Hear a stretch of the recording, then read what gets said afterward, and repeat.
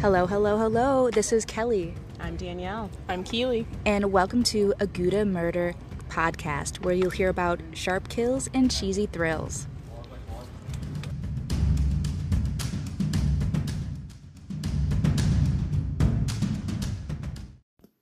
Hello, hello, hello, and welcome back. This is Gouda Murder Podcast, and today we have here myself, Kelly, and Keely. Hey. Hey, we are down a girl. Poor Danielle could not be with us today. Or should I say poor Danielle? It's not poor Danielle. It's not poor Danielle. Danielle is not here with us today. She is off gallivanting at something a little bit more thrilling, which I don't know if that's even a thing.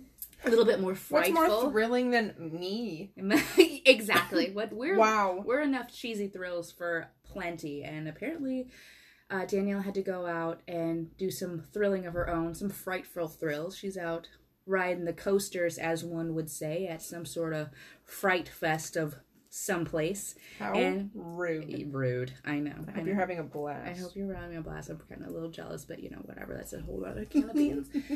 So today, Keely and I are going to be throwing something new at you. Ooh, something new, something fresh. Ooh. Love that.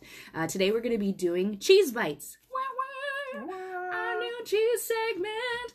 So we had this idea of doing something a little different in the odd event where we can't all three be together and record and talk about our usual cheesy mystery thrills, but doing something a little bit different. And so we came up with this idea of cheese bites, where we find bite-sized facts with Gouda stories.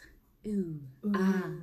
So during these little tiny mini segments, we're going to be talking about just that, little known have-you facts, such as, speak of the devil, and where did the name Bloody Mary came from, and things of that nature. So we're really excited that you all are here with us for this very brand new, little exciting little dip of a story. Yes. And that's what we're going to do. So sit back and enjoy and get our first cheese bite on. Hey, Kelly, thank you so much. Yes. So this is our very first cheese bite. Yes, cheese bite. Bite. Oof, yum. To be sharp bite. Sharp bite. Hoo-ah. Speaking of bite, Yes. have you heard of the phrase, cat's got your tongue? I have. I have heard that. It's one of my favorites. Okay. History, or the actual definition behind it, is when a question is asked, when someone doesn't answer a previous posed question, or otherwise remains silent. Yeah, cat's got your tongue. Yeah, cat's got your tongue. Yeah, well, you can't say what you want. Like, what? Cat's got your tongue? But have you ever wondered where that goofy phrase they're saying came from? It sounds like a horrible accident. Cat's got your tongue. I mean, I don't know if that's anything what it's pertaining to. Maybe. Well, we're gonna find out. Tell me, girl. Tell me. So, being a cat lady myself, cat's got your tongue is probably one of my favorite goofy sayings.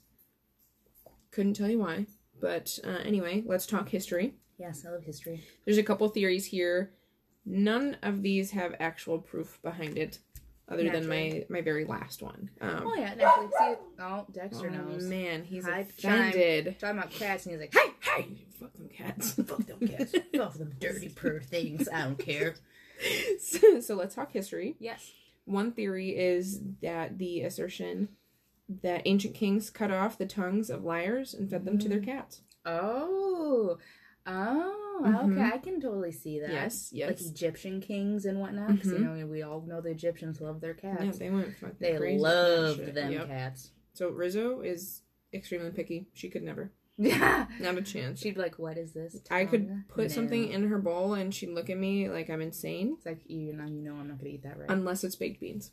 She loves baked beans. Oh my gosh. This psychopath. Yeah. Does she like the bean, the actual bean part of it, or does she just like lap up the soupy goo? Both of my cats. We did a bonfire like a year or two ago, and I accidentally left the bowl of baked beans on our table while we went outside to hang out by the fire.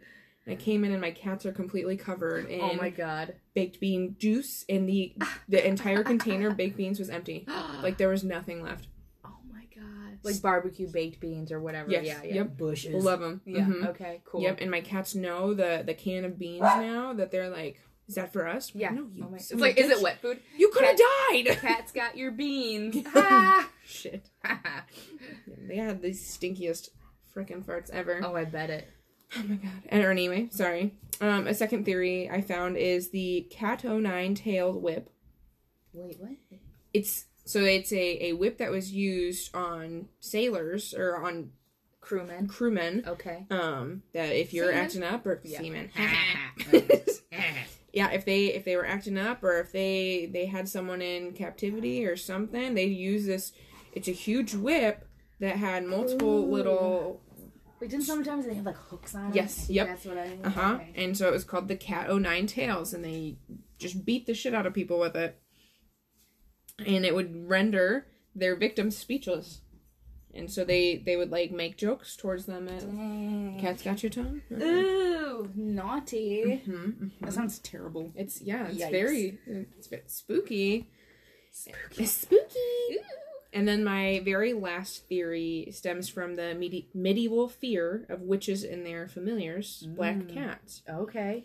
In the earliest use of the phrase, it was used in a paper in 1881 called the Bayou's Monthly Magazine, where it was described as a taunt used by children.